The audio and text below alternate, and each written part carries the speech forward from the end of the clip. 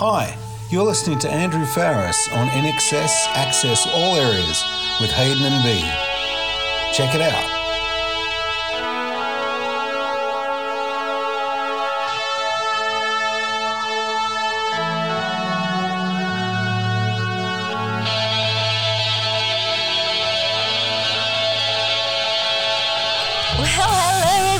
This is INXS Access All Areas, the podcast that is helping to get INXS into the Rock Hall of Fame. But we need your help. We need you to share and send the love out. We need to create momentum and make some noise together and get INXS nominated into the Rock Hall of Fame where they deserve to be. We have a fabulous patron program with lots of rewards, starting from as little as $5 all the way up to $30. Starting with the bronze, you will get a mention each week. Elevating to a silver, you will be able to enter the competition. Gold will give you further invites into our Zoom chats, which are awesome. Or you could become one of our amazing platinum members and get early uploads and a lot more. And if you can email inxsaaa@gmail.com your address, we will send you out a welcome pack. Thank you. Enjoy.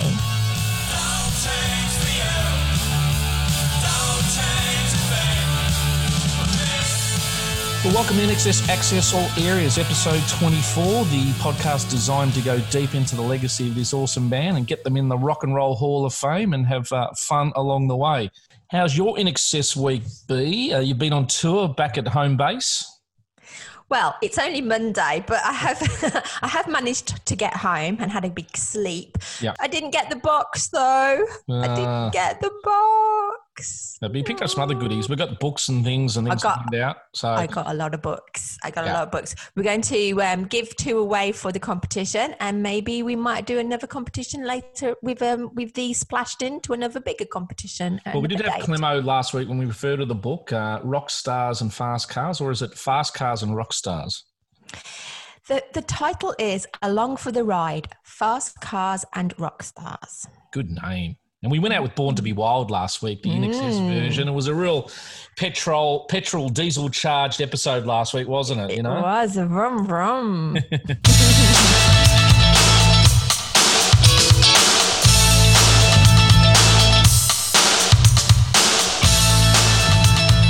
So you did an INXS sort of retrospective. You went to where Stay Young was filmed. You went to the warehouse where INXS were, rehearsing and practicing with Clemo.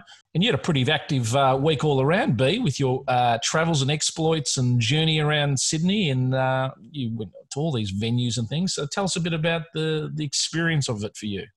Well, the best part, I must admit, was actually walking into the warehouse that they actually rehearsed in. And I was very lucky that there was no one else there but me and the manager who'd owned the place for 40 years. Yep. And I asked him the question, so did you see them? And he said, no. I was like, okay. So not a fan. So Clemo owned it and sold it, or he was renting or leasing at the time? I think Clemo was leasing it, and this guy's the owner of it.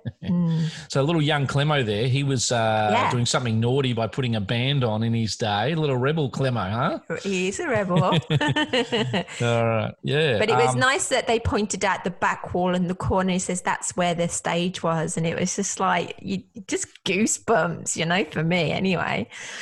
Well, look, I mean, as we sort of do, we sort of listen back to the podcasts to sort of, I guess, be a bit like a fan, not of ourselves, but of the guests. And our goal when we do have a guest is to sort of, I guess, have them take us deep into the era. And I felt like that little fly on the wall with Clemo is just sharing the stories about being on the plane. And I've just got these images when we talk about all the bands and that cleaning up. Michael's, probably they're all in there cleaning the plane before they got to Sydney.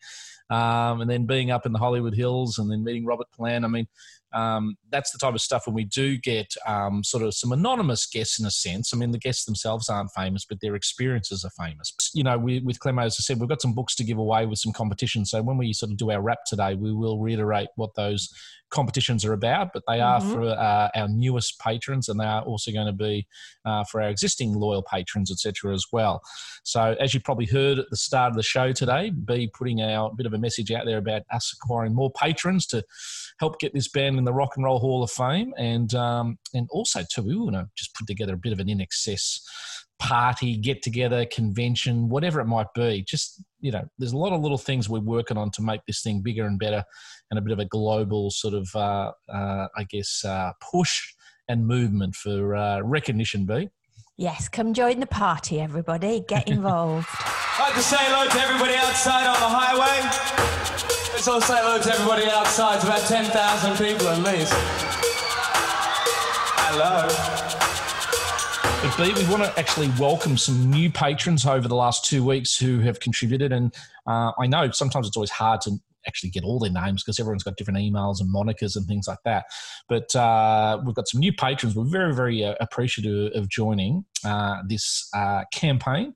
And also we want to acknowledge, like we do weekly, our existing loyal patrons who really allow us to do what we do, and also are valuable in terms of fan engagement throughout the week. Okay, so let's welcome Pedro, Lisa, Foxy, aka Jody, Felicia, Sarah, Laurie, Carmen, Sudi, Matt, Joe Robbins, Mandy, Linda, Emery, Daniela, Ali, Lisa Mack, Lisa Calloway, Lisa Urban, Carrie Ann, Kathy, Virginia, Dr. Jim, Susan, Caroline, Vern, and we would also like to say hi to any future patrons, so just email us at inxsaaa@gmail.com.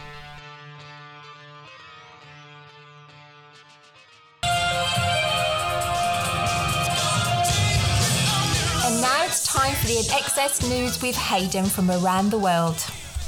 All right, INXS news. We normally start with the charts, B, and unfortunately in Australia we have had a bit of a plummet. Oh, no. So all the goodwill in getting the greatest hits to 7 times platinum has also had a bit of a reverse effect. We've actually seen the album in the last week go from 24 to 41. So yikes, a bit of a deduction there. So anybody out there who hasn't got it yet, anyone in the family, you need to get it for, go out and buy it again. We don't want to see this leave the top 40 charts. So B, I'm sure you agree with that. Yes, that's a bit sad. I'm really sad to hear. All right. Now, we have the media street wars, okay? In the last few weeks, we've had Andrew on absolute media street tyranny. He's promoting his country EP. He's basically promoting the debut album that's going to come out next year. He has been Andrew everywhere, as we would say. But lo and behold, this week we have had Kirk pop up, and he's been in the media in Australia this week. You can Google and punch in Kirk's name, but Kirk has come back with a vengeance in these media wars between him and the other band members for media profile. And Kirk and his lovely wife, Lane, have celebrated their 10th year anniversary. Yay! Congratulations. Yeah, there were some lovely photos of them on Instagram. Really cute. Aww. So no new music, but Kirk has heard Andrew's, debut podcast / episodes where he's been on all the podcasts around the world. He's heard Andrew everywhere. So Kirk's come back and said, okay, Andrew, I can't have you spotlighting the media. I'll come back in with a puff piece in the Daily Mail about me and Lane celebrating our 10th year anniversary. Little bit jealous? No.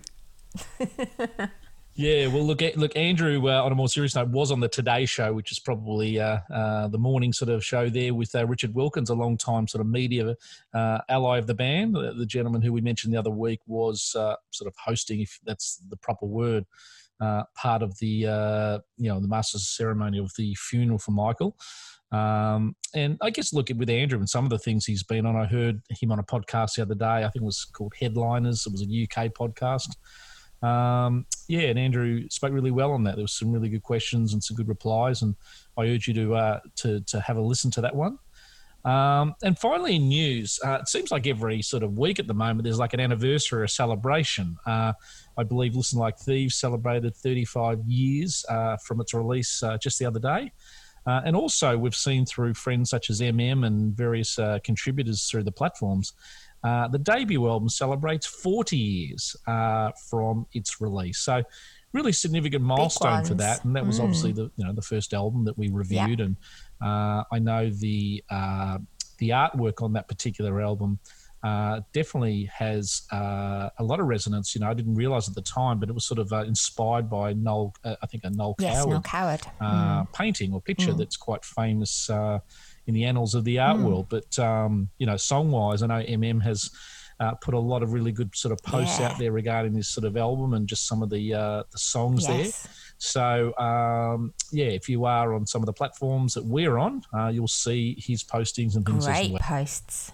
All right. And the last thing in news, just coming out overnight, and it's already had some, social engagement and fan engagement even today, is the news that it looks like the INXS musical is coming closer to fruition, and that is the West End in London opposed to the East End.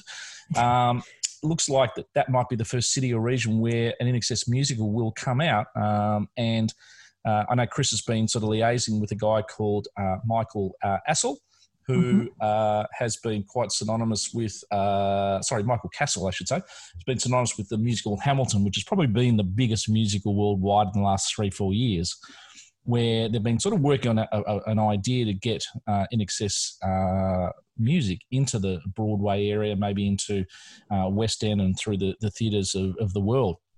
I know through just some social engagement with some of our listeners, some were going, I wonder how that would work. Maybe ABBA and Queen had a bigger sort of presence. But one of the things that is interesting with musicals is I saw the Billy Joel musical Moving Out many, many years ago. And it wasn't a Billy Joel story. It was Billy Joel music to, a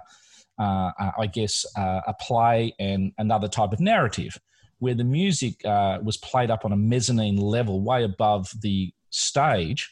And then you had all these actors playing out to the songs, and they sequenced them into a story, and there was no dialogue. It was just 30, 40 songs in a row that then told the story within sort of the actors and things. So there is, I guess, a creativity element there where it may not be the INXS story, but maybe INXS music that creates a story. And even I think ABBA's Mamma Mia did that. It wasn't about ABBA, but it was about ABBA music within the sort of the context of a story. It'd be interesting to see what take they get on this. I remember going, this is like a little bit different, going to see at the West End. It was Sinatra and who else was in with them? Sammy Davis, Dean Martin. Yeah. All the of Rat that. Pack. The Rat Pack. I went to see the Rat Pack. Have you seen that? No, I haven't. No. It was fantastic. So they interacted with one another and played all their songs, but it was actually like it was them as characters as well. And it was just, what was the one who drank a lot with? He's going, let's have some more salad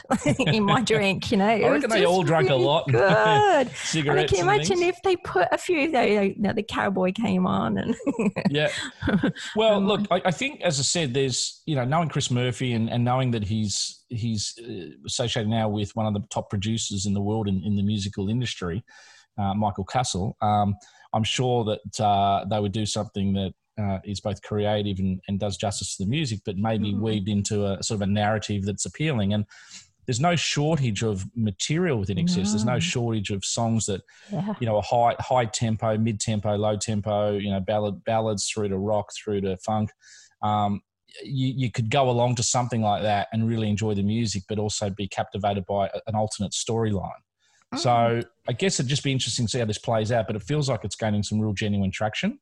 And the fact that even our fans, we've got kids as young as 16 and people as old as in their 70s. So I think it will go over a quite a wide audience once it comes out. Definitely. I wonder why. Yeah. We mentioned the other West week. End. Yeah, we mentioned the greatest hits the other week had gone 7 times platinum, etc. There, but Diamond. This article, it said it's actually 7 by 70 is 490 in terms of thousand, but it's actually hit 500,000, which is diamond in Australia, which is a fantastic accreditation. I guess that was just a nice little sort of add into the article, especially as streaming and virtual sort of physical buying of albums and things like that has gone down a lot, and people cherry pick singles and songs, particularly having an album full of songs go diamond in a region like Australia is fantastic. Yeah. Well done. Well done in excess. Well done, Australia. Well done in excess. Hey, this is Tim Farriss, and you're listening to Access All Areas with Hayden and B. Hey. And now for topic of the week.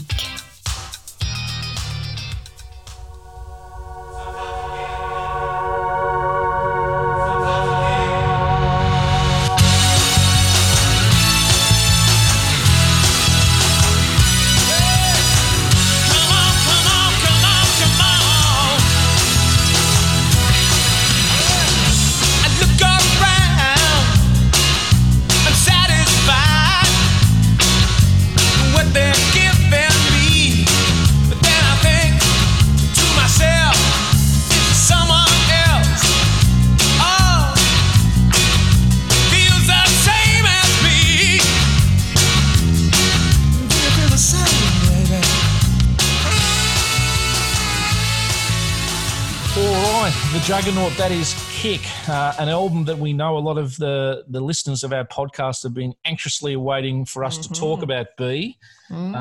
This is be right in the sweet spot for you. You've come in on Listen Like Thieves as a sort of a new fan, and then you became sort of an Uber fan by the end of it. But when Kick came out, I reckon this was right in your face. This was right in your wheelhouse around 87, 88. Does that sound fair? Absolutely, yeah. It was literally straight after both albums come out, literally straight away in England. Yeah. Well, look, this particular album, it's going to be difficult to unpack it in one episode. So as I alluded to a bit earlier, we're going to do a sort of 3-parter to Kick.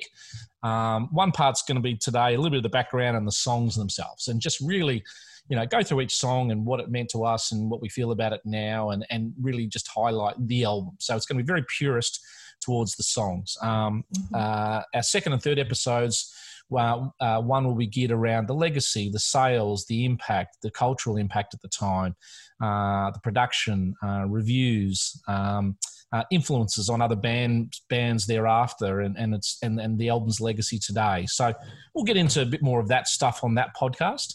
And then I think the third one will be a little bit on the artwork and the artistry side. So we're hoping to get on to Nick Egan, who was synonymous with the band in the early days in terms of the artwork for this album. So we will sort of cover that part, because I guess around 1987 when this got released, it was right in that sort of hitting zone where people were going from sort of albums, cassettes to CDs. Yeah. It did have an effect on artwork. So this particular album, if you looked at as a one-off, it was sort of an arm and a sort of a number, and that's all you sort of got. But the artwork is quite groundbreaking in the sense. Yeah. And Richard, I think in the Need You Tonight film clip, used the album cover and that artwork as a theme, and that's almost like branding the song to the artwork to Michael was a really big reason it blew up on MTV. Yeah. It carried it through, didn't it? Yeah. Okay. So, look, what we like to do when we do an album review is just do a little bit of a rewind just to sort of put ourselves back where they were at the time. So we know that the band went into Rhinoceros Studios, again with Chris Thomas, who looked after the production duties on Listen Like Thieves. For the second time, Chris was now with INXS. And it was January 1987 when they went in. So just, in sync with our episode 2 weeks ago, Australia Made finished on January 26. So the fact that they were in the studios in Sydney, where I guess the last Australia Made concert finished on Australia Day, shows their work ethic. They're in the studio within a couple of days. No rest for the wicked. So Chris had made that as a cornerstone. And as we said on the Australian Made episode, the band were really, I guess, at that pivotal, confident point where Listen Like Thieves just charted heavily in, America, particularly with What You Need. Obviously had the Australian Made Concert Series and all the Listen Like Thieves tours globally. So they didn't sort of sit back and sort of rest on their laurels. They're like, okay, great, let's take the momentum of Listen Like Thieves and get into to the studio whilst everything was sort of pulling in the same direction. Mm-hmm. In terms of engineer, they got in David Nicholas again, who'd worked on Shabu Shabar, and he was pretty intrinsic in a lot of the engineering side with Chris. And they also got a guy in called Bob Clearmountain, who was sort of more based out of LA. Bob Clearmountain was responsible for a lot of the big sort of sound recordings in the 80s. I know he looked after that song Alive and Kicking off the Once Upon a Time album for Simple Minds. So Bob was sort of pretty intrinsic just in that production side of mixing everything after, Chris and David had done their work. The album length, only 39 minutes and 12 seconds, B. So it really was sort of an album that never outstood its sort of welcome. It came in, it was sort of crisp, it was straight to the point, it hit you between the eyes, and concise. And I think, to this day, it still sounds like that and fresh. As I said, with the momentum of Listen Like Thieves, I think one of the things that is quite commonly known was that the key songs, when they look back at INXS's success, were really written by Andrew and Michael in terms of the most popular, well-received songs commercially. So I think Chris Thomas was an advocate for Michael and Andrew to sort of spearhead the songwriting sort of duties. Now, if you're a band member and you think about it and you're saying, okay, well, we're not allowed to contribute songs, and when you think about other recordings where, John contributed Disappear and The Gift, and Gary had contributed to Listen Like Thieves, the song. Tim, contributed to Spy of Love and Melting in the Sun, and, various other band contributions. Kirk through what he contributed off Listen Like Thieves as well, with, I think, 3 tracks there. The band members could have seen that as a bit of a slight. But I think, 2 things. One, they knew that Andrew and Michael had good form. They gave them the trust to go off and do that. And I guess smartly as a band, they were able to negotiate a royalty rate where the other band members who weren't writing or asked to write were factored into that. So it's giving up part of your creativity, but being recompensed, for that. And I guess, as I said, it was a smart move given the success that Kick ultimately had. But probably, for Andrew, it probably put a lot of pressure on him that, has been evident in the mini-series and through, interviews over the journey, that it was like, oh my God, I've really got to come up with a lot of music now that's there. So you could sort of think that, there's a window for a band where the world is listening, A lot of bands have a sort of a breakthrough album, but it's often that next one that really everyone's, okay, cool, we've got a taste of you next. So the pressure on Andrew was pretty huge. I know from a songwriting point of view, and, I think this is documented in the miniseries as well, that Andrew went to Hong Kong to record, 3 or 4 of the songs, etc. there. I have some sort of distant memory that they may have done some recording in New Zealand with X, but maybe also some recording with some of the Kick songs. But, the record company pressure was pretty big. And especially after recording it, when they go, deliver the album to New York and Chris takes it there, and then the head of Atlantic decides that the album, is not marketable, it's not commercial enough, and it's not suitable, and offers them $1 million to go re-record it. You could sort of see how that could have been a real slap in the face, to Andrew and Michael particularly, and then also Chris and the band. So, thank God they dug into their creative, achievements and belief in the album, and the album got released accordingly. But it was not seen to be a commercially marketable, viable album by the record company, which I guess, B, just over to you for a moment. It sounds really strange in hindsight that, now that it's sold 20 million plus, that someone could even think that at the time, who's in music. That's like your job, Atlantic. That's your, that's your job, to hear it and listen and sense it and whatever there. So to know that, because I've been reading Shine Like It Does by Toby Creswell. Yep. I mean, there's a lot there that he's picked up from a lot of other books, but I picked up on the bit about Kick, and there was a few things that actually I didn't realise, that they actually decided that this was going to be an album full of singles. Correct. Did you know that? Yeah.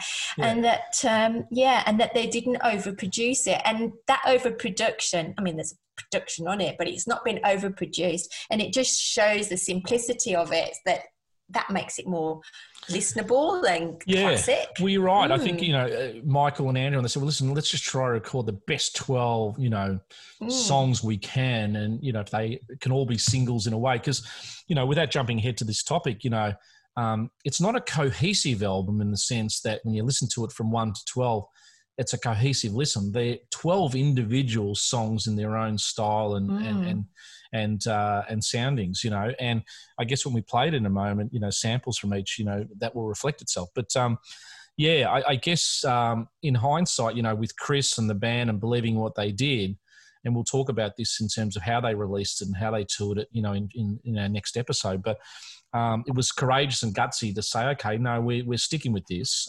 We believe in this. And some of the most successful albums in the history of music were initially sort of critiqued badly, but often by the record companies there that are designed to support them. I think of an album like Pet Sounds by the Beach Boys. Well, that was a bit of a commercial and critical flop at the time, but over the years, it's now become a legendary album that supersedes that. Marvin Gaye, What's Going On? That was lambasted by Motown at the time because it was deemed to be too political and too controversial. Well, the song What's Going On is probably one of the great racial questioning songs in the history of music. So, artists generally, if they believe in their product, and believe in what they've created, have to sometimes fight the powers within, let alone, just before even hitting the audience out there. So, thankfully through strong management and through the band's belief, they were able to dig their heels in and go with this because, I don't think the record company were regretful after the sales came in, B. No. Okay, I want you to, Mr. Murdoch, just think about what you've just said, how excited these boys were. They're going to be walking into Rhinoceros Studios, which was near enough brand new by then. They're going to go in together. They've got this massive vibe, like really comfortable, excited, but it's intense. It's like, where are we going? We know we've got these really good songs and we're going to produce this amazing album. They just already knew that they'd got something special. Well, look, I think as a songwriter, and, the great thing about podcasts and reading articles and journals about great songwriters is that sometimes it's really hard work and then sometimes songs just come. And, when we do a deep dive on, say, Never Tear Us Apart, I think Chris Thomas said, this would sound really good. Let's take the sort of the Fats Domino sort of piano waltz away and add strings in. And it's comments and things like that. Can you imagine Never Tear Us Apart without the string orchestral bit? It would be really hard to imagine. But if you hear the demo version in one of the Kicks Deluxe albums, you'll hear the original format. But songs are a basis of construction, and some come easy, some come more with more difficulty. But I think, the band must have felt confident in the material and, the resulting sales reflect that. And also, too, one thing, just as I alluded to earlier, is that the audience were listening. If I think back to, for example, something like Oasis, for What's the Story, Morning Glory, that paved the way with Definitely Maybe, The World in 95, and in this Britpop era going, okay, we're really investing in this next big album. U2 for the Joshua Tree, the audience was waiting. Bands have this pivotal moment where they're in that cultural zeitgeist and all the momentum and everything's is lined up. And INXS were that for Kick. They got voted best band in the world in Musician magazine in '86. They had MTV nominations. They had a top 5 hit with What You Need. They were getting massive traction, both in Europe and in America and Australia, obviously. So it was a real defining time, and to come out with that album, or this album, which is Kick, at the time we had the most pressure on them is a credit to Andrew. I'd say predominantly to come up with Michael didn't write the instrumental parts, Andrew did. So for Andrew himself, as the burden of carrying this album and the expectations of coming up with it, and delivering shouldn't be underestimated. I know Andrew felt pressure with X and all the other ones, and he's probably felt pressure his whole career. But this was a significant amount of pressure on Andrew Farriss at this time. So I guess for our listeners, that's just a sort of a bit of a backdrop taking us into the recording side. Just moving ahead to the singles and things like that. We're going to play the album in a moment in terms of sample parts, but the singles and the order of those releases was Need You Tonight was the first single, Devil Inside was the second, New Sensation was the third, Never Tear Us Apart was the fourth. Mystify was a fifth single released in the UK. And when we do a bit of a chart breakdown sort of in our next episode, we'll explain sort of how that came about. The album obviously, broke through, globally, and we will talk more about that as well. Interestingly, a bit like the Swing album, they had 3 or 4 other songs that were given a lot of radio play. So I guess in Australia, Mystify wasn't a single, but got a lot of radio play. The song Kick, the album track, wasn't a single, but because the album was called Kick and, the public were thirsty for anything there, they got that song played a lot on the radio. And then even Guns in the Sky and Mediate were songs that have had a lot of radio play over the years. So it's sort of an album that probably has 8 well-known songs to the average listener out there who probably thinks they're all singles, but they were given, 8 of those songs, plus you add in the Love One, which was a previous hit.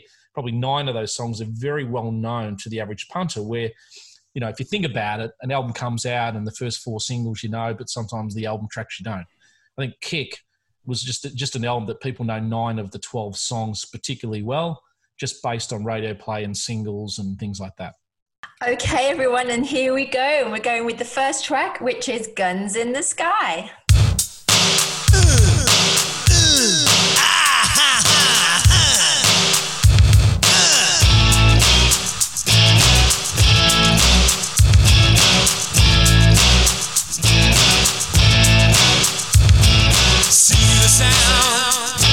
It crashes in all around. It gets in. Now take your hands and raise them up into the air. That's all around you. Now bring them down like a clock at 2. Shake your head. You know what to do. They wanna put guns in the sky. Someone out there. All right, the ladies first. Okay, opening song off the album. You got a bit of a mischievous look on your face. I'm curious where this one sits with you. Okay, all right. We're going to be personal about this. This is my opinion. Yeah. My opinion. Okay, so when I first got the album, I was very, very excited to hear the songs because I'd heard a few, whatever, at the end. I was a little bit disappointed with the first one. I must admit, Guns in the Sky, when I first heard it. Okay, everybody, calm down. I can hear it. I can hear Carmen now getting the chopper out ready for me. I think it was just a bit too masculine. I didn't really understand it. I was just like, I just fast forwarded it. But it's one of my top, after I saw the video, of course. I love the video. But yeah, when that comes on at the concerts now, I just absolutely adore this song. Adore it. So it grew on me a lot. It's a grow. Yeah. So background on this song. Look, it's a very short opener, but it's a real welcome to this album. It's probably their most political, literal song. Stop the world, shoot out all the fools with the guns in the sky. Like, it's a very political song. Taking back to that era, there was a thing called Star Wars, not the movie, but literally the arms race between Russia and America. And there was a lot of tension in the sort of mid to late 80s about, the divide between the two countries and a lot of the arming of weapons and things and spy techniques. So it was sort of very particular to its time. It is credited to Michael solely as, the contributor. I think, weirdly enough, Michael gave Andrew some help with some lyrics from Mediate, and then Andrew gave Michael some help with some of the guitar stuff. But they've individually credited this to to a Michael-only song and Mediate to an Andrew-only song. So It might be interesting to explore that with Andrew if he comes on our podcast, or I should say when he comes on. But I like the song. I know Michael pushed it to be a single, but I think it is loud and bombastic, and it was probably not a commercially type of lead single song. But to me, I would have loved to see it be a 5th or 6th single because it's got a bit of angry urge and sort of primalness to it as well, which, INXS weren't always as overtly political. They were political in their own way, but this is a very literal political song with a good message. So it's a tick for me, B. Well, it's a tick for me now, but if you'd asked me when I was in my 20s, I'll go, no, sorry, no. Yeah, no problems. All right. And now we're going into a number 2, which is New Sensation. I'll be your shoulder, you can tell me all, don't keep it in you. Well, that's the reason why I'm here. Hey, are you ready for a new sensation? New sensation. Right now. Gonna take you on new sensation. New sensation. Trumpet.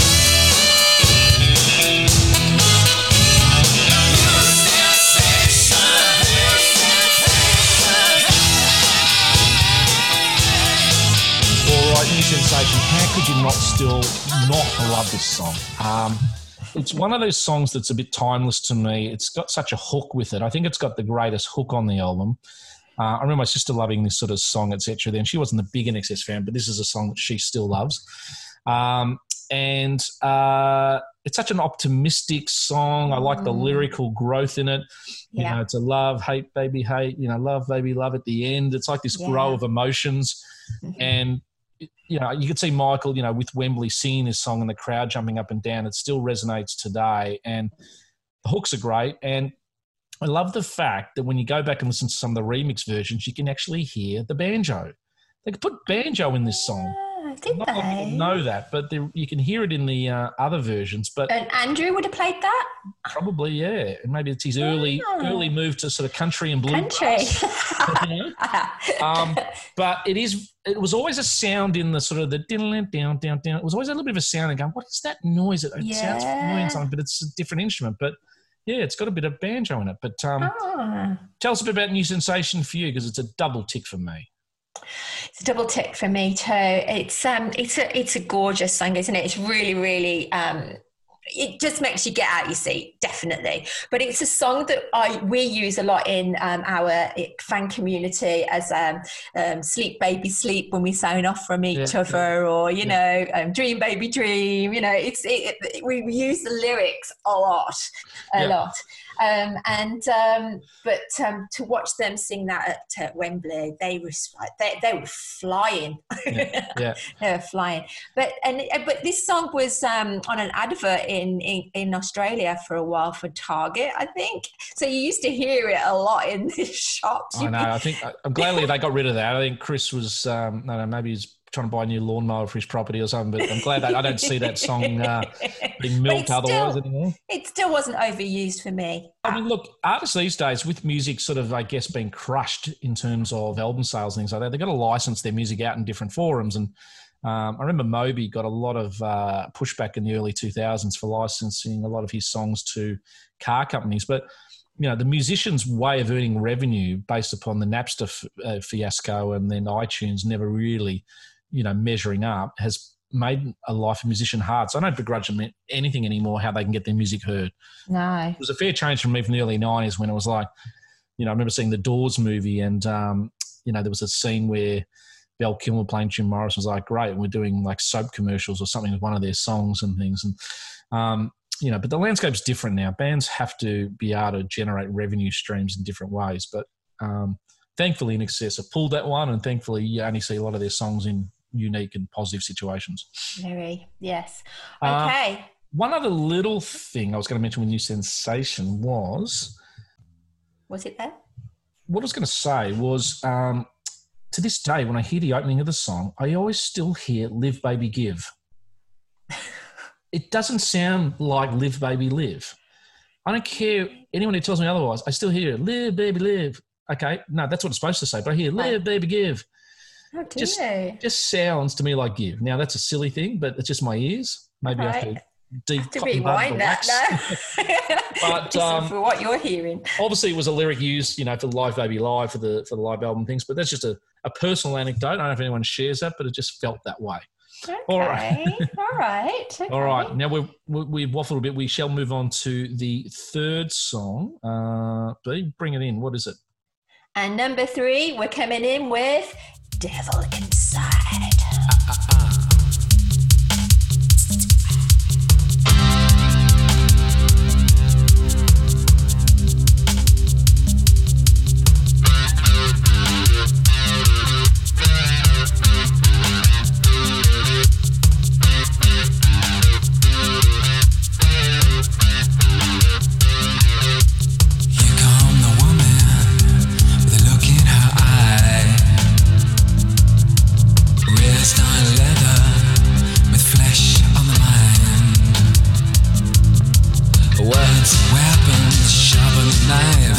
Makes you wonder how the other half died. Other half died. This is my song. Yeah. Exercise the devils in your mind. Oh, my little devil is always on my bum and shoulder. But this song, this song just makes you dance. It's a good proper rock and roll. Get out there and dance out with your mates, isn't it? Yeah, I mean, look, for me, I love it. It's, again, another one that doesn't grow old for me. It got a bit of a reboost for me when they played it last at Wembley, and they go like, devil, devil, and they did an aerial shot. I'm like, wow, that one really reconnected with me. And again, and at Brixton. Yeah. But they play it really well at Brixton. But sonically, it's got some different sounds on it. It's a really baritone sort of spoken word, almost vocal from Michael. The breathing up to the microphone. It was a really greatly produced song, and it's probably one of the rare times that you see an INXS do a 30, 40-second guitar solo with Kirk. They were never a self-indulgent band, and I know last week we mentioned about the sad passing of Eddie Van Halen, and it's probably why I'm not a big fan of guitar virtuosos who can noodle away on the guitar for 10 minutes. I mean, some people love that, each to their own. I just find after a minute or two, it's just a bit boring. But for INXS, it's probably one of the rare times that they get a 40, 45 minutes sort of solo win with Kirk, and it still sounds great. Yeah. What you want me to say? You want me to glorify on that? I'm just going, great. I'm just thinking of devil. Yeah.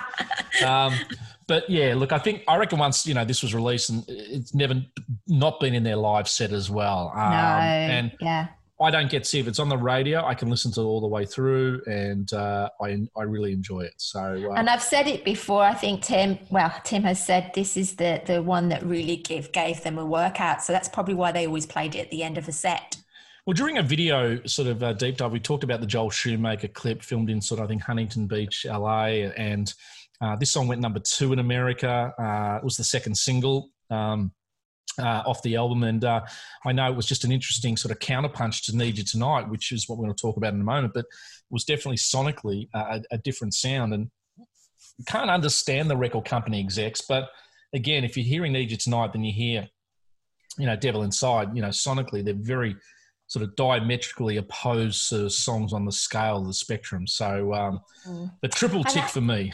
Yeah, triple tick for me. And also on the Michael Hutchence musical journey, the Mystify album that came out last year, there's actually a little interview with him describing this album about the devil inside. Yeah. You should all go listen to that. Yeah, it's really, really nice, really good.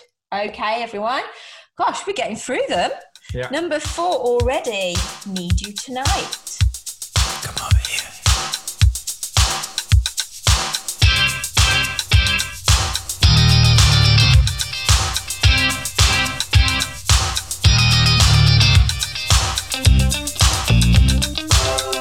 All we've got is this moment. 21st century's yesterday. You can care all you want.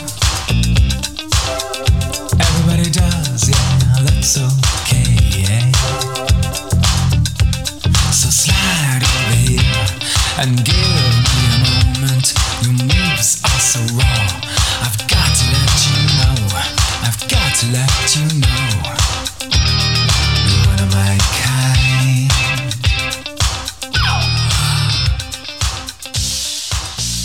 Can I say I love this song? Yeah. He was singing to me, I'm sure. Where were you when this came out? Like, when it first came out, did it connect with you? Like, where was B and what were you doing around this time? Do you have memories? I remember because this came out before the album, didn't it? Well, it's probably the lead single, yeah. So it might have been a month out before the album. So yeah, I remember this. It was being played on MTV a huge amount, and So I was really like I was probably skipping songs to get to this song, and replaying it before I actually went out and bought it again on your VCR. In fact, here it is. Look, I'll just show you my original. Do you see it? Yeah. Keeps flipping out. And the 12-inch is uber fantastic. Okay. Fantastic. And where were you? I first heard this in graphics communication class in year 11 at Yarra Valley Anglican School here in Melbourne. And our graphics teacher loved to put on the sort of FM sort of music stuff for us in the day. I think it was Eon FM at that time, which later became Triple M. But we had music being played in class, which was great while we're doing our graphics work. And this one, I just remember, was the first time I heard it, and then it was replayed a lot because it was sort of the world was waiting. Australian audiences were waiting. Often they played it 2 or 3 times an hour, and I had a couple of mates who were confused by it. They were like, "Well, it's just different from what you know," and whatever. And it was different. It I think we've said earlier, it sort of odes back to a bit like Underneath the Colours, the song off one of their earlier albums. It's very spacey. It's very minimalistic. Yes. It's you can almost hear each instrument in isolation. The vocals are again up close and breathy. It's got a real R&B sort of backup vocal thing with the band members. And in America originally, a lot of people on black radio stations, thought it was a black band singing it.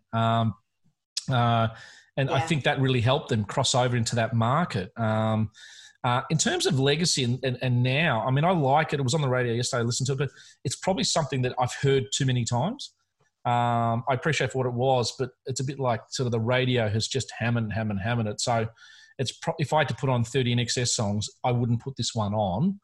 Not because it's not good, but it's just I've heard it too many times. And it's just... You need to go out and see it live again then, don't you? Yeah, but even then it was live. I used to like the guitar bit in the middle, but I was always a bit, here we go, the song that, it's just been hammered. And it's not a criticism of the song at all, because it's artistry and it's interesting, and the film clip and everything there. I just probably need a rest. You need a rest. That's all.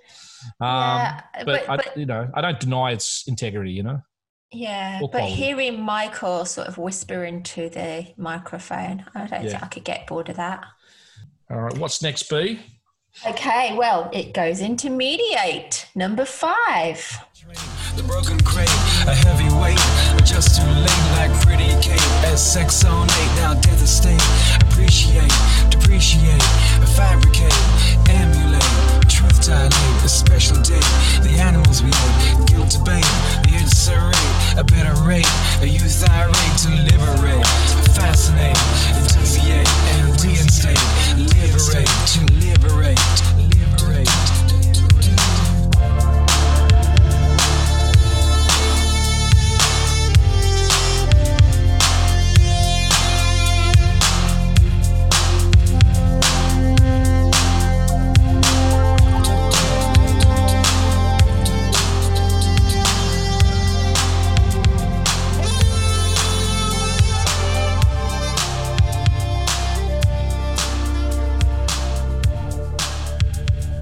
What do you think of that, B? Mediate, yeah. I just wasn't expecting it to sort of like, flow through. And it was it was brilliant. I mean, I'm a big Bob Dylan fan anyway because of my dad. He made sure that I knew all about Bob Dylan.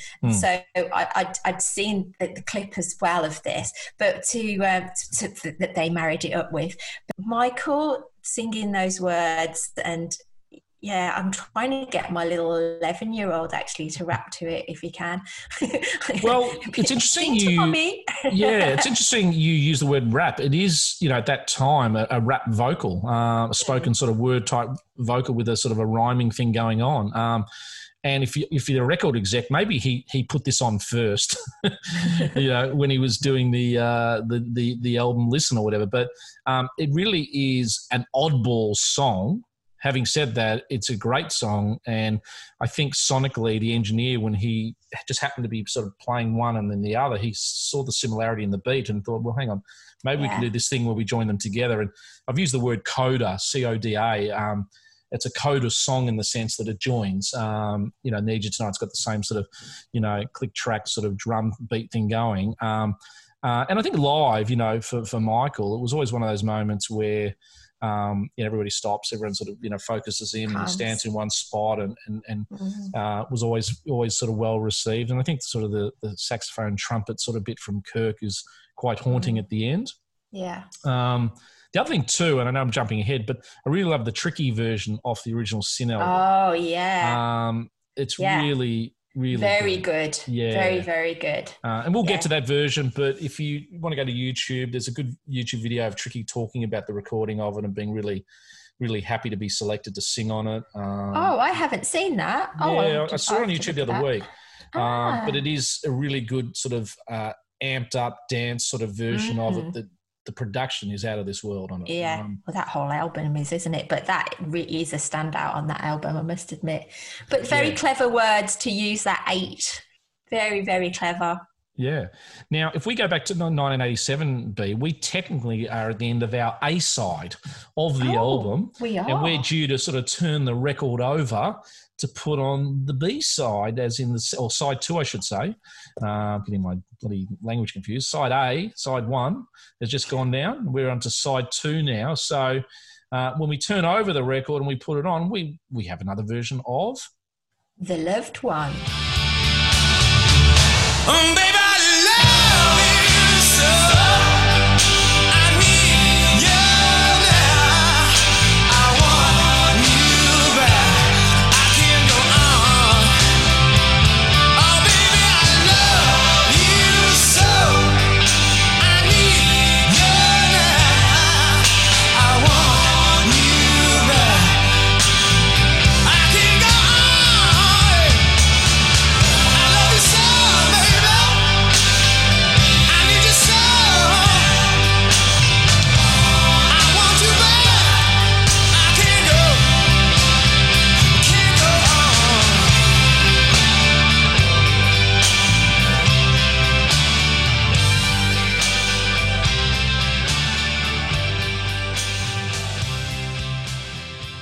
All right, The Loved One. I guess the remake of the remake, B. An interesting sort of addition to the album when you think about it. They covered this in 81, and then obviously 6 years later, I think the band said, I'd love to do an update of this. And Chris Thomas in the studio said, yeah, okay, yeah, good song, I like it, put it on. And there wasn't much sort of, I guess, deep and meaningful thinking behind it, is from my understanding through research. But I guess it is a nice comparison when you hear Michael's vocal range and improvement over those 6 years. Do you agree with that? Yeah, the improvement in his range of voice, it's changed quite significantly, hasn't it, in those few years there. Yeah. But I like this song. It's quite a real good, rocky, passionate song.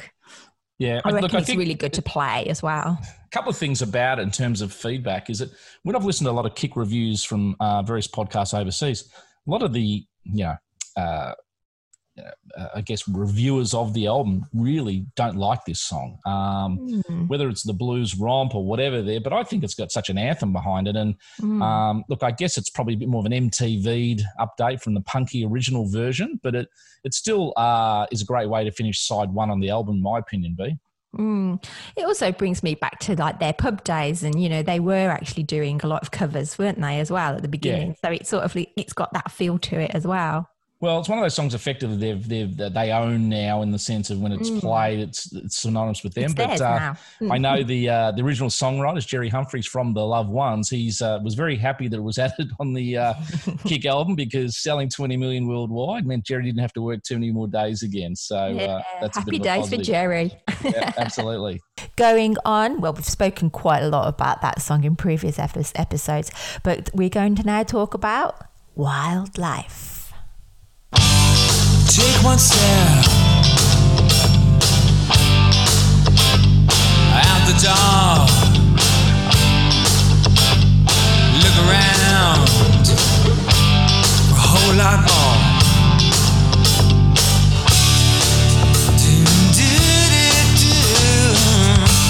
Off in the distance, the fire burn bright. We make decisions. It's what we do. It's what we do. Wildlife. Wildlife. When it's bad, it ain't bad enough. Another song for me. Yeah. Wildlife. Wildlife. Absolutely loved this when I heard it back in 87, and I still love it today. It's one that doesn't get played often enough on the radio, though. I must admit, we don't hear it enough, do we? Well, I mean, it's an album track, so it's a deep dive thing. Probably at the time when the album was released, radio played it, but wasn't a single. It didn't have a movie soundtrack behind it or whatever there. To me, this song is a solid album sort of track. I don't dislike it. I think it's a good chorus. I think it sort of again escalates again with quite a heavy finish. It had it sort of kicked in with me a little bit live when I was watching some of the stuff around Life Baby Live and spit it out, mate. And Wembley, yeah. But look, it is a good live. All their songs are good live, but this one, it really gets the crowd going. It's not killer, but it ain't filler.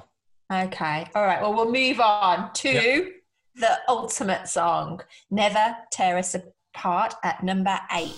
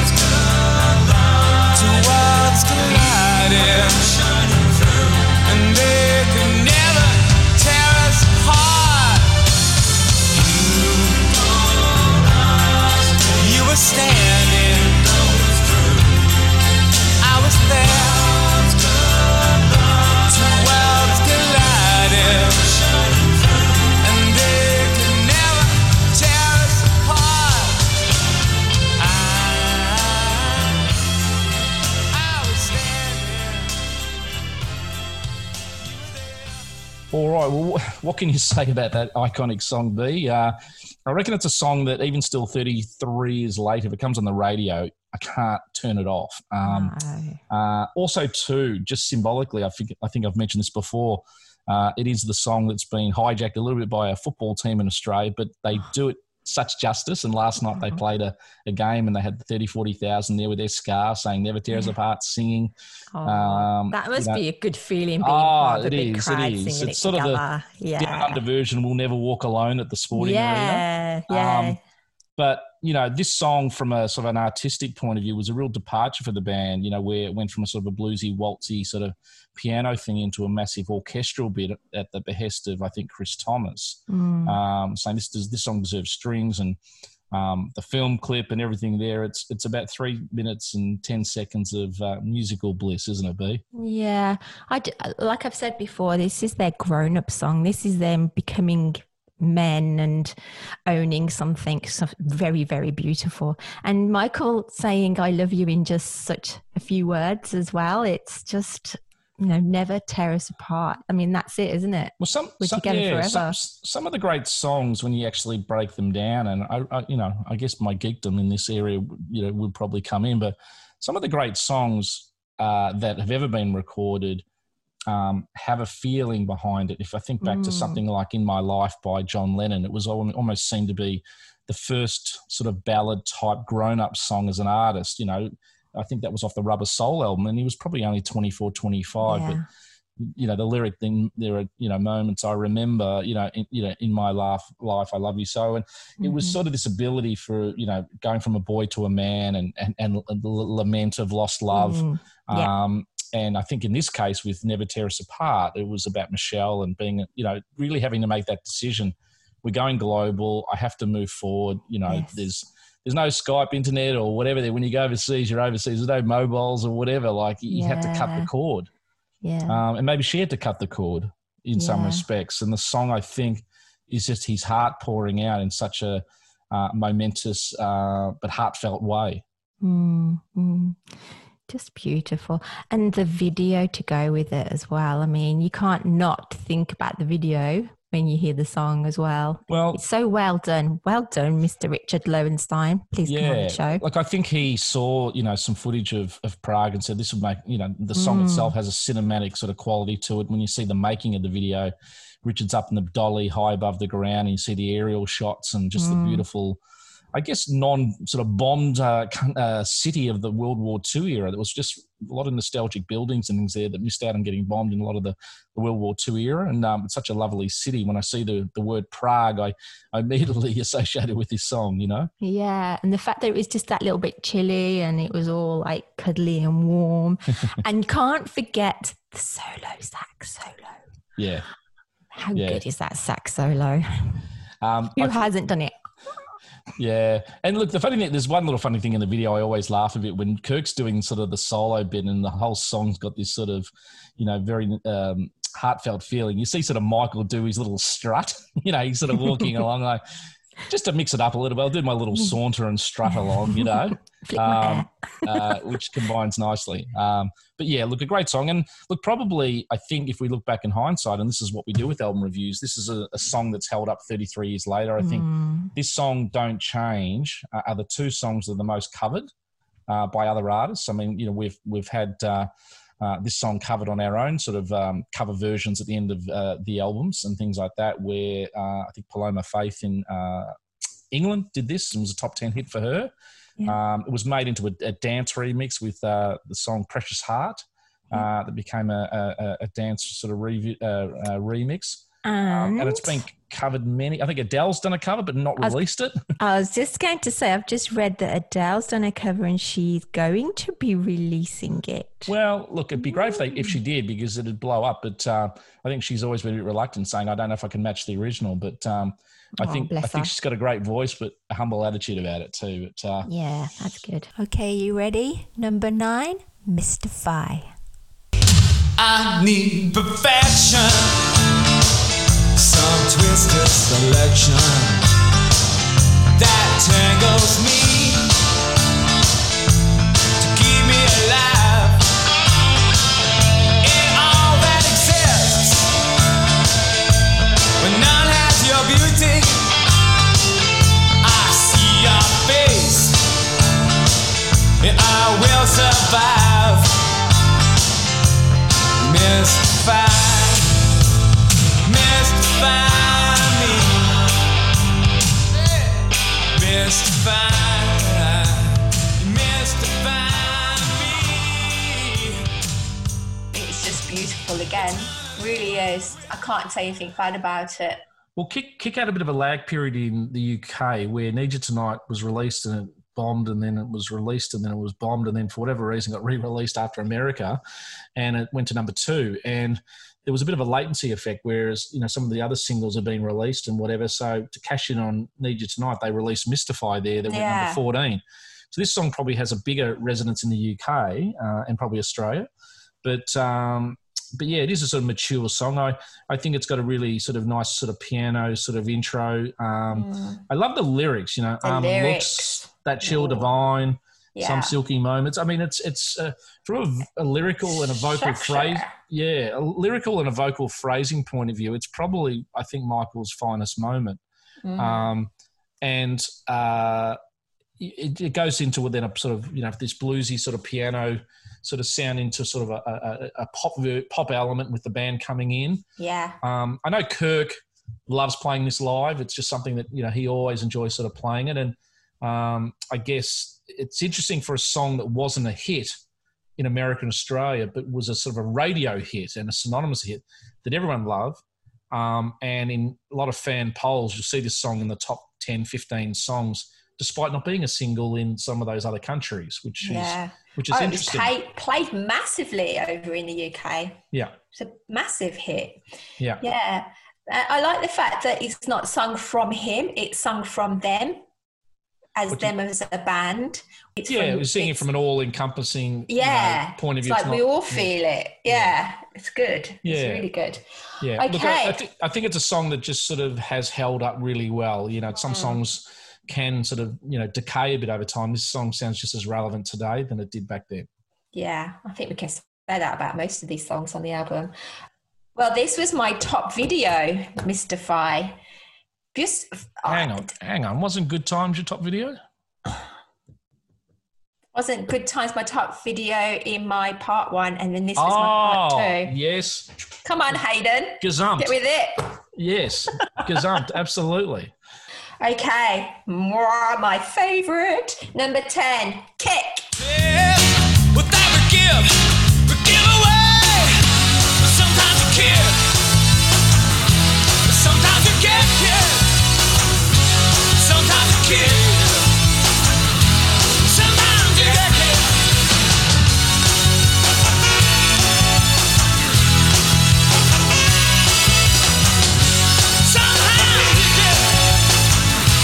Sometimes you get killed. Sometimes you kid. Sometimes you get killed.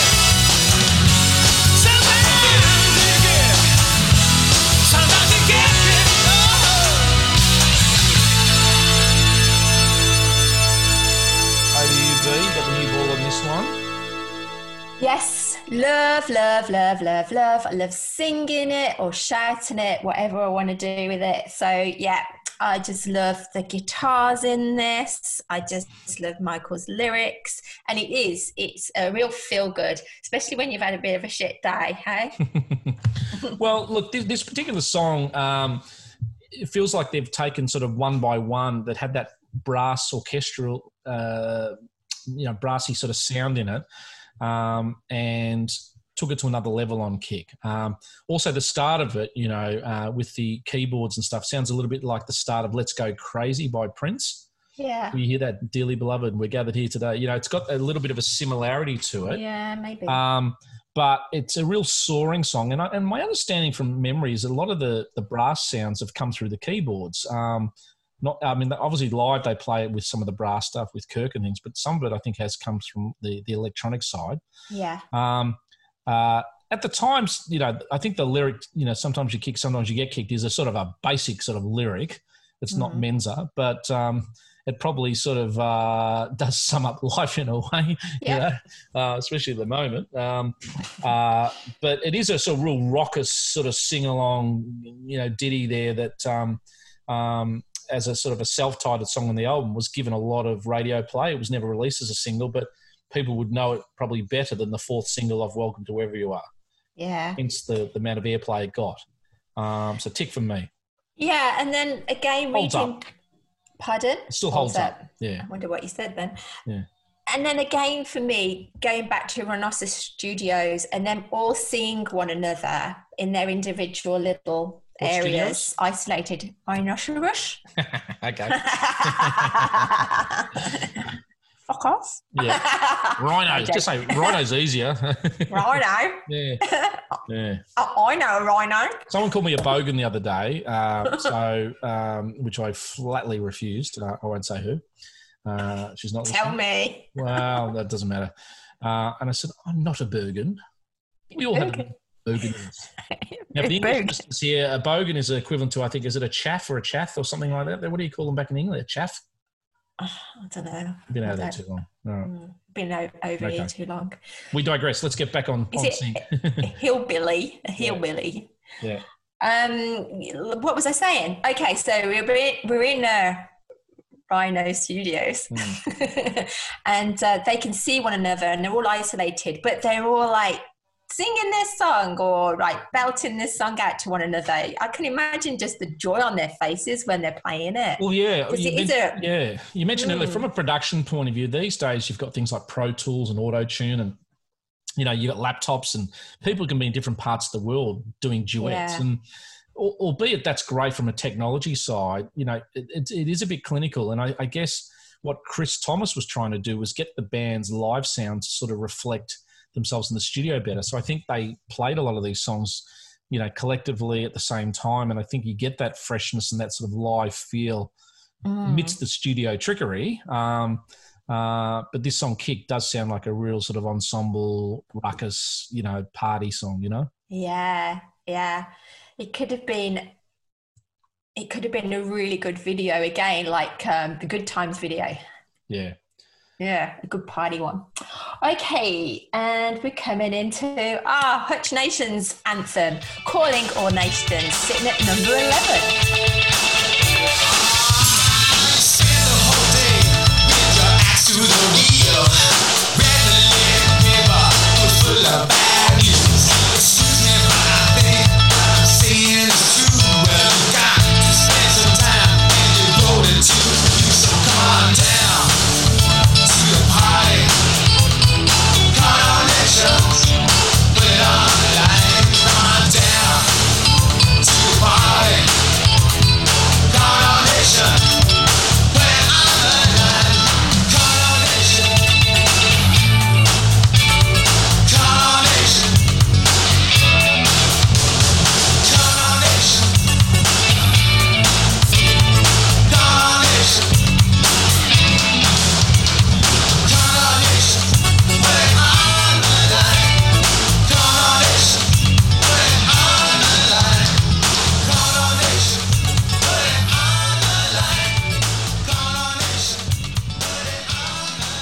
Calling All Nations. Look, I remember playing this song for the first time on my tape and going, oh, wow, I like this. It's the closest song that sounds like another song on the album. It's got a bit of a New Sensation, little rolling guitar sort of rhythm thing. Yeah, rhythm and thing happening.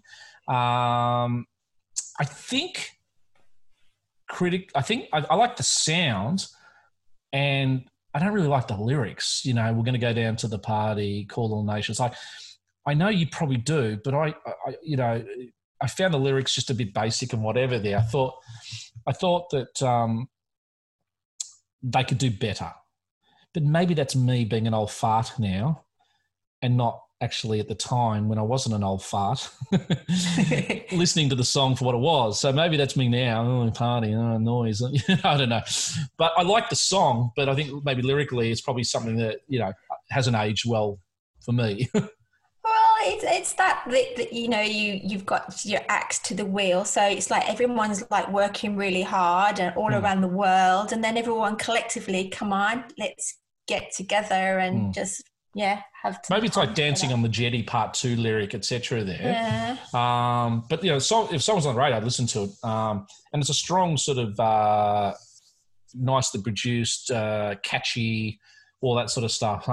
It's catchy. It's a tick. It's they've got better lyrics in them. Yeah. But again, they're 24, 25, 26, 27 individually throughout there. Yeah. And maybe it was just that sort of 11th song on an album, a little bit of a party anthem, etc. there, and reflected the hedonistic, decadent times they were in, B. Yeah. Oh, well, I love it. Okay. So anyway, number 12, Tiny Daggers.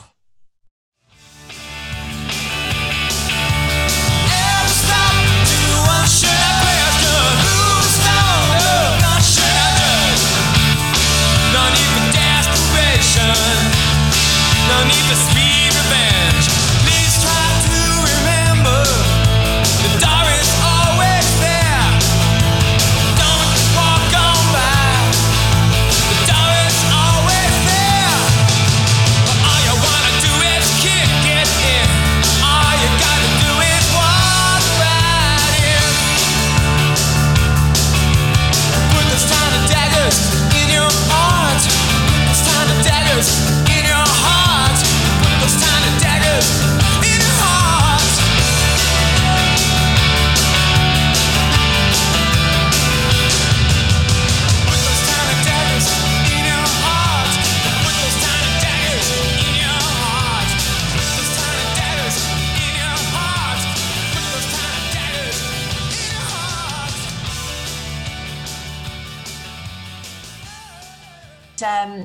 Australia really embraced this song a lot, didn't they? They liked Tiny Daggers.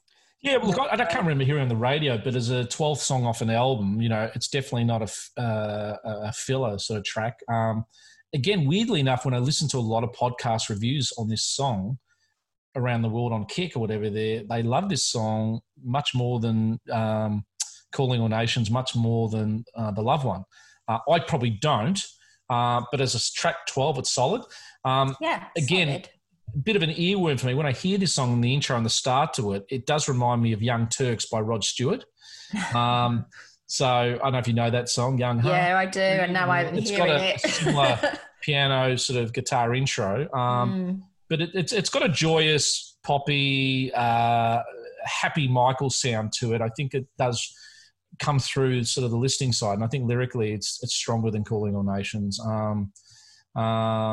It does also one of those, I think, third song on the album, Everybody Wants to Kick, Kick, Kick. So the word kick, I think, comes up on comes up on three songs. Then the song Kick, and then in Devil Inside, sometimes we kick. But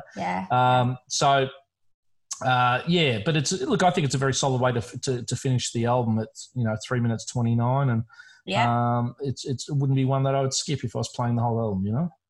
Very good to end with that one, because you want to go back again, don't you? Absolutely.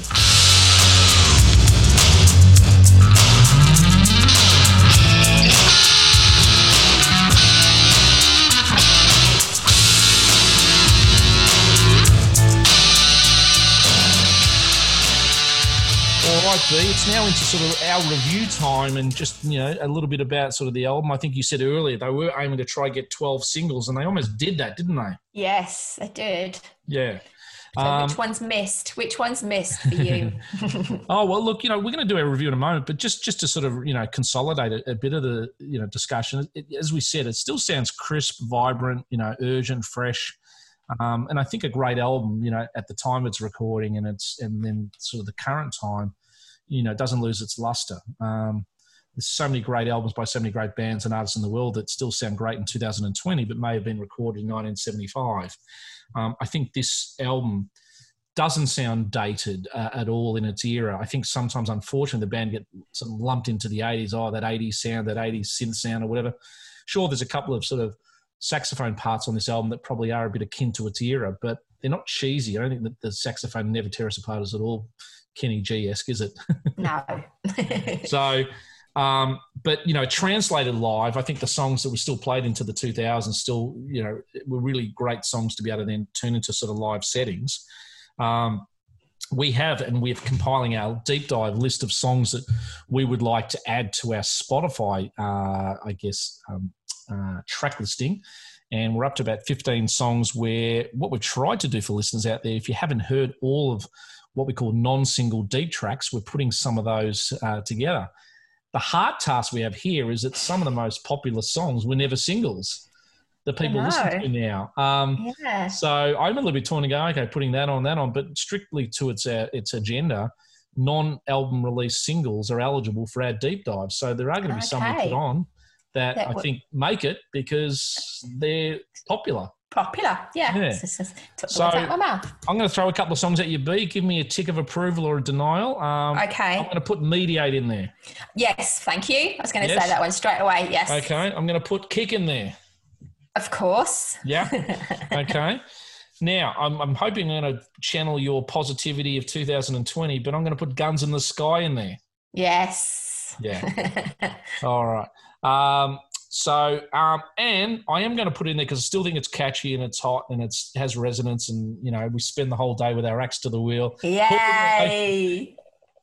Yeah? Yes. All right. Now, so therefore we're going to add there. So apologies to Wildlife, Tiny Daggers. The Love One, again, has been a single in the past. It's probably not eligible. Plus we had the other 5 songs that were singles in various parts of the world. So yes. Album review time, B. I think the best album review we've had so far is a 9.25, 9.3. There's not a lot you can look back on this album and criticise. There's not a lot of deductions and things. And I know when I went back to the Swing album, Face the Change was a big deduction for me. I think Three Sisters Off Listen Like Thieves created a big half-point deduction. I really can't deduct much, like there's no song on here that's a -5 for me. No. There's some songs that, could have nearly been quite there. But I'm going in with a 9.5 on this album, B. Okay, to put that as our official rate. Okay, 9.5. I am with you on that. I'd even stretch it a little bit higher myself. I'd go 9.8. 9.8. Okay, well, I have to take into account your view on things. So let's meet in the middle at 9.65. Okay. Because this is getting into like split hairs. Like we've got some 9.225s. Like there's some real sort of fine tuning things here. But what would represent a deduction for me? Look, again, we're talking about sort of splitting hairs, etc. I've talked about the lyrics of Calling on Nations, maybe 20 Daggers, Wildlife are okay. But, there's no filler on the album. So we're talking sort of split hairs on a couple of things. Perfect. What is the ultimate 10 out of 10 album? Maybe it doesn't exist, okay? But I think for all of our fan engagers out there and a lot of passive fans, we would say that we know this album means a lot to you. It means a lot to us. Mm-hmm. Like anything, when something becomes popular, B, it can mean that the former fans that were a bit more underground and a bit more like, everyone likes it now. I'll actually call the album not as good as their other stuff. And there is that bit of a feeling in Australia amongst certain fans who are in the Shabooh Shoobah, Listen Like Thieves, the swing era. When it came to Kick, they're like, blew up globally, the sellout, or blah, blah, blah, blah. But the way I look at it all is I go, okay, they've walked into Rhino Studios in mid-87, CBS, let me say that again, Atlantic in America. Here's the album, Mr. Doug, whatever your name was. Have a listen to this. And he's like, this is the most uncommercial, unreleasable album we could have ever seen. Sack. Well, here's the thing. Things become commercial as a legacy, as an outcome of it being popular.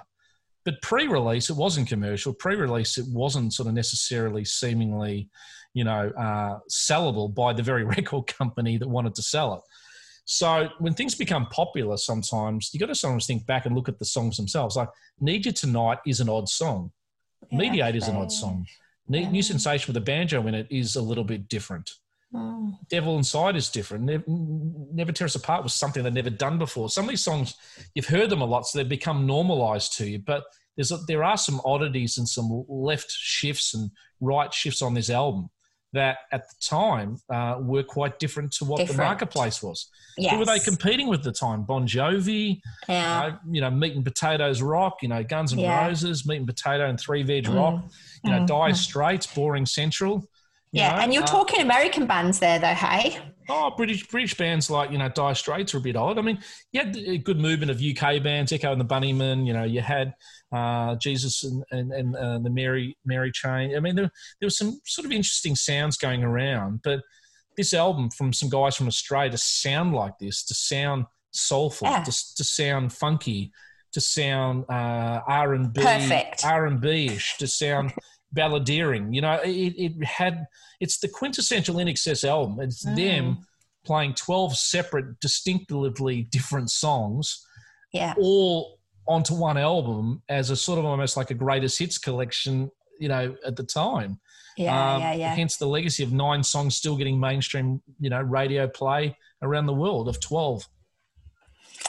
But we have to thank Mr. Chris Thomas as well on all of this. We do. I think we're probably going to give him his due in the next episode. But I think one thing Chris Thomas did very well with the band is that he fought hard for what you need. Yeah. He fought hard that they still needed more songs for this album. He sent, I think, Andrew off to Hong Kong famously and got in the cab, and then he found the riff and, things in his head. And, Chris would push the band, and if the band thought they had enough, he would say, listen, you've got more in you. And and he had such a musicianship. He could say, look, I think strings on this would sound great. And his ear for melody, his ear, for rhythm, and his sense of detail was no doubt hugely responsible for why Listen Like Thieves, Kick and X were the 3 sort of triumvirate albums that recorded the biggest sales of their career.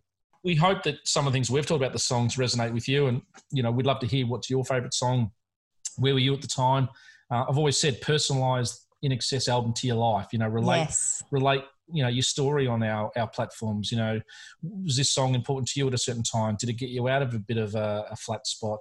Do you, I think someone recently, I think it might have been Richard said, in summertime, I love putting Kick on.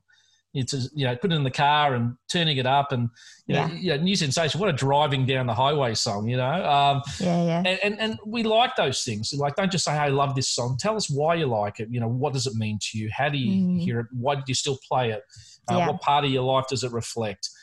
They're the stories I think the band and us as podcasters get a lot out of, about what sort of connects with you with a certain song, because music is time and place. Yes. A lot of it is nostalgia driven. Yeah. It brings you back to another place and era, doesn't it? 100%. Music brings us together. Well, B, I also want to thank you for today, because you do know that I love getting on my waffle high horse when it comes to album reviews, and you give me the floor to opine and share. But it is probably one of the big passion pieces for me, talking about the albums, because it is, everything else is really secondary. The music has always been primary and front of center. And I guess for you and I, we both just want to thank the band for putting this together, and kudos to Andrew for coming up with the goods amidst what would have been unbelievable pressure at the time for what was, Andrew at the time was a 27-year-old. Yeah, I know. 27 when he came up with these songs. Amazing. Absolute genius. Yeah. Thank you. Thank you. Have you on the show and tell us all about it. Yes, soon. Andrew. I want you to get up right now and go to the window, open it, and stick your head out and yell, "I'm as mad as hell, and I'm not going to take this anymore!" Okay, everyone. Long awaited. You've been waiting very patiently for this. I have no idea what he's going to talk about or rant about. Let him go. Unleash the beast. COVID-19, the delayer of all things delayed. What is it? What does it mean? I tell you what it is. Some fucker in China decided to eat a bat after not being able to get his lemon chicken number 69 order. What the hell is that? What does it mean? I'll tell you what it means. Here in Australia, it means I can't go more than 5 kilometres from my home. It means I can't actually go out and handshake. I can't hug. I can't kiss. What does it mean? No cafes. No meaningful exercise more than 5 kilometres away from my home. Hey, I can't even get a haircut, but my dog can. What is all that about? No live music. No movies. No acceleration for In Excess of the Rock and Roll Hall of Fame. Why? We can't even get Andrew to tour now to America. We can't get him to release his debut album in solo terms. We can't get Ash and Moon to do the tours that they wanted. We can't do anything. What the hell's going on, world? We live in a world where our Premier Dan Andrews, or as I call him, the Taliban, Emperor Dan, Führer Dan, Communist Marxist-Leninist Dan, lies to the public, tells all Victorians what we can't do. We had 2 cases overnight, no deaths, yet we're all locked in our homes. It's just a plot to keep In Excess out of the Rock and Roll Hall of Fame. The end. This is Felicia Marie from Carbondale. This is Foxy from San Francisco. This is Anne Marie from Ohio. And that's a wrap. All right, well, that's a bit of a wrap, B. Episode 24 in the can, although it's probably part 1 of our sort of Kick retrospective. As we said earlier, today was all about the songs, all about the album, all about just the impact of what those songs were and how we love them still. As I alluded to earlier, we're going to have a part 2 and a part 3 where I guess we delve deep into the legacy, reviews, how it fitted into sort of the cultural landscape at the time.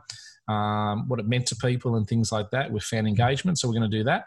And also we hope to, and we've been asked to invite Nick Egan, who was responsible for all the artwork and a lot of the artistic side of the actual record at the time, because it was a record and did go to CD. So we do hope to reach out to Nick and get him on to give his sort of view of the artwork side, because it is a sort of an iconic album sort of cover that all sort of opened up and sort of laid itself out, in full panoramic form once you open up all sides of the album, B, for those who back in the day used to buy albums. So Kick probably, as I said, it's going to deserve, a 3-episode deep dive. So 1 in the can today, B.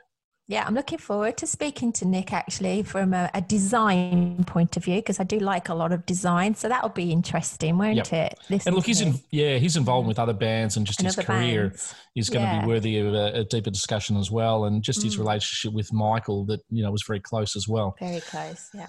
All right, a couple of little free plugs. Richard Simkin, I should say, as our special guest a few weeks ago. He he has quite a large sort of following, but we'd like to give a little bit of a plug for his new store, B. Yes. I know he's been promoting some T-shirts with some interesting sort of designs and some masks for this COVID period. Do you want to share a bit about that? Yeah, so we've put a link onto our Facebook page. So if you come onto the In Excess Access All Areas Facebook page, but the bit the one that really caught my eye, which I'm actually going to buy myself, is Richard asked Michael to do a self-portrait. Do you know this story? No, well, I don't know. I don't. Yeah, and he just grabbed a pen. It took him 2 seconds, and he did this, and it's a picture of Michael in just like lines. Well, I saw that on Facebook last night, and for about 5 or 6 lines, it's a bit like the John Lennon one, isn't it? Around Imagine Time, it's minimalist, but you can actually tell the resemblance. Yeah, it's Michael, and it's a self-portrait by Michael. So that would be fantastic. So I'm just going to get that as a T-shirt. Yeah, and probably wear it to bed.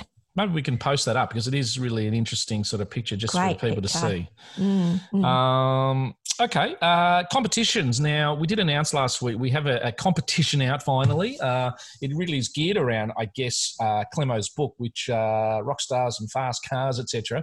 But it's a real deep dive into his experiences on the road with In Excess because we really only touched the surface of things. But we are giving away a free copy of, or 2 copies, one for our newest patron who joined in the last week.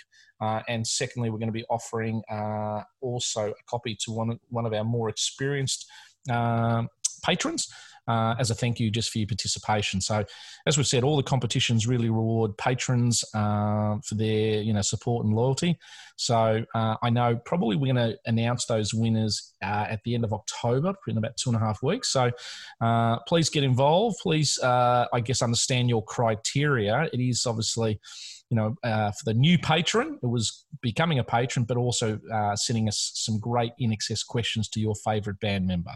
Yeah, for the existing, been getting some great ones. Yeah, and for the existing patrons, it was just like sending your best 2 or 3 questions for the band members. Not do you like gravy or tomato sauce, or do you vote Trump or Biden, or ask something really catchy and interesting that has probably rarely been asked but is interesting to fans. Yeah. Okay, juicy. Yeah. Be sitting there going, I just want the gossip stuff, okay? But no, we want to keep this gossip free, okay? We want to, you understand it's going to hit one of the band members, and hopefully you'll get your name and your actual verbal recording of these questions said literally to the band member, and then they can answer accordingly to you, which would be great. Yeah. And if you can email those to me, that would be great, to inexcessaaa@gmail.com. Fan engagers. We've talked a little bit about this, but we're going to probably each week call out 2 of the best fan engagers of the week. So, B, I know you've done a bit of deep dive and research of people who've been really participating and really stimulating activity and comment and feedback through our platforms. So who are the 2 best fan engagers of the week, B? I've got a really cool guy in Berlin. Really? Yeah, he's gorgeous. He sends me photos of himself, and he sends with In Excess stuff, and voice recordings, and in this accent, and he's just cool. He's really cool. His name's Kay, and I would really love you to be a patron, mate. So I'll just big up to you. I really love opening up your messages. So thank you. And then the other gorgeous person is Joseph. He's been around from day one, but hey, come on. Come and be a patron with us. We want to see you on these Zoom chats. Cool. And look, these guys are participating on the platforms or directly message you, or how are they going about it? Well, Joseph's on Facebook with us constantly. Yep. He's always there. He's always giving us the big thumbs up. So we just love that. But Kay's on Instagram. Yep. Messages me through Instagram. Yeah. And I've got a few... Yeah. People tweeting, whatever it's called again. Tweeting. Yeah. But look, whatever platforms you're on, I mean, there's so many of them these days. I mean, sometimes I just guess our Facebook site is probably the thing that, brings everybody into one common place. stimulate activity. You know, don't be afraid to say which songs you like, which ones you don't, which tours or albums are your favourites and otherwise, and even just, you know, your experiences about the band, because discussion, you know, is again part of that juggernaut and part of just keeping the band alive. And we might not always agree, you know, as I've done on this podcast a bit, you know, there's things that B and I don't agree on, definitely things Carmen and I don't agree on. But it's all about, you know, togetherness and discussion and just enjoying what it is to be a fan. So, again, we will highlight a couple of fans per week that are really stimulating conversation, etc. as well. But actually, can I mention Laurie again? Because Laurie is really, really active on this. Yeah. She found some photos and she says, do you think this is inside the rehearsal studios? She's just on it all the time, coming up with stuff. And she's put together a Madness podcast. So, you know, if you do like what we do, I think she's taken a few ideas, which we're very happy to share with her. Yeah. And she's putting some of those into her Madness podcast. So again, you know, if you love music and love the 80s and love, you know, 90s or whatever and different periods, check that one out. All right. Before we break off today, you know, we can't deny the impact of Kick, the influence it's had, and we're going to have a cover song of probably what was the most famous song off the album. Went number one, as we said earlier, in America, I think in January 88, which was Need You Tonight. And we have a particular lady who a couple of years later, you know, swept the Grammys, who won a whole lot of Grammys literally about 2 years later for her album. And she just famously did a cut of Need You Tonight about 3 years ago on one of her comeback albums. And it's a real bluesy sort of version, and it was the lead single, and she did play it on a lot of the major talk shows in America. So there's a lot of hints there. For those who also don't know, she married the guy from Caddyshack, the Caddy. So for my mates out there who love that movie, totally useless inane stat. But yeah, she's female royalty in America and does a really good version. So we hope you like this one. And it's a goodbye from me. And it's a goodbye from B. Bye, everyone. Bye-bye.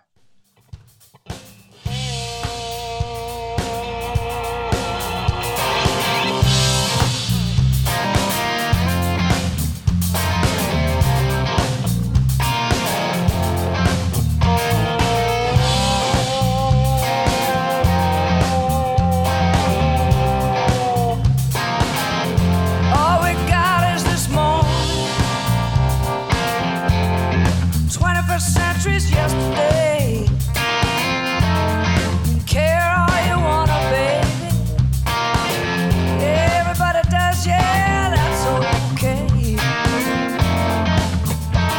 So slide over here, give me a moment. Your moves are so raw.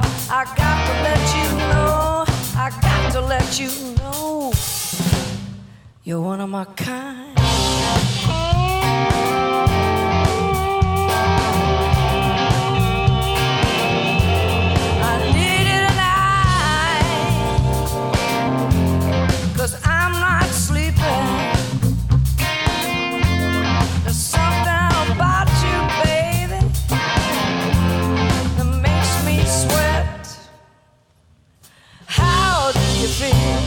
I'm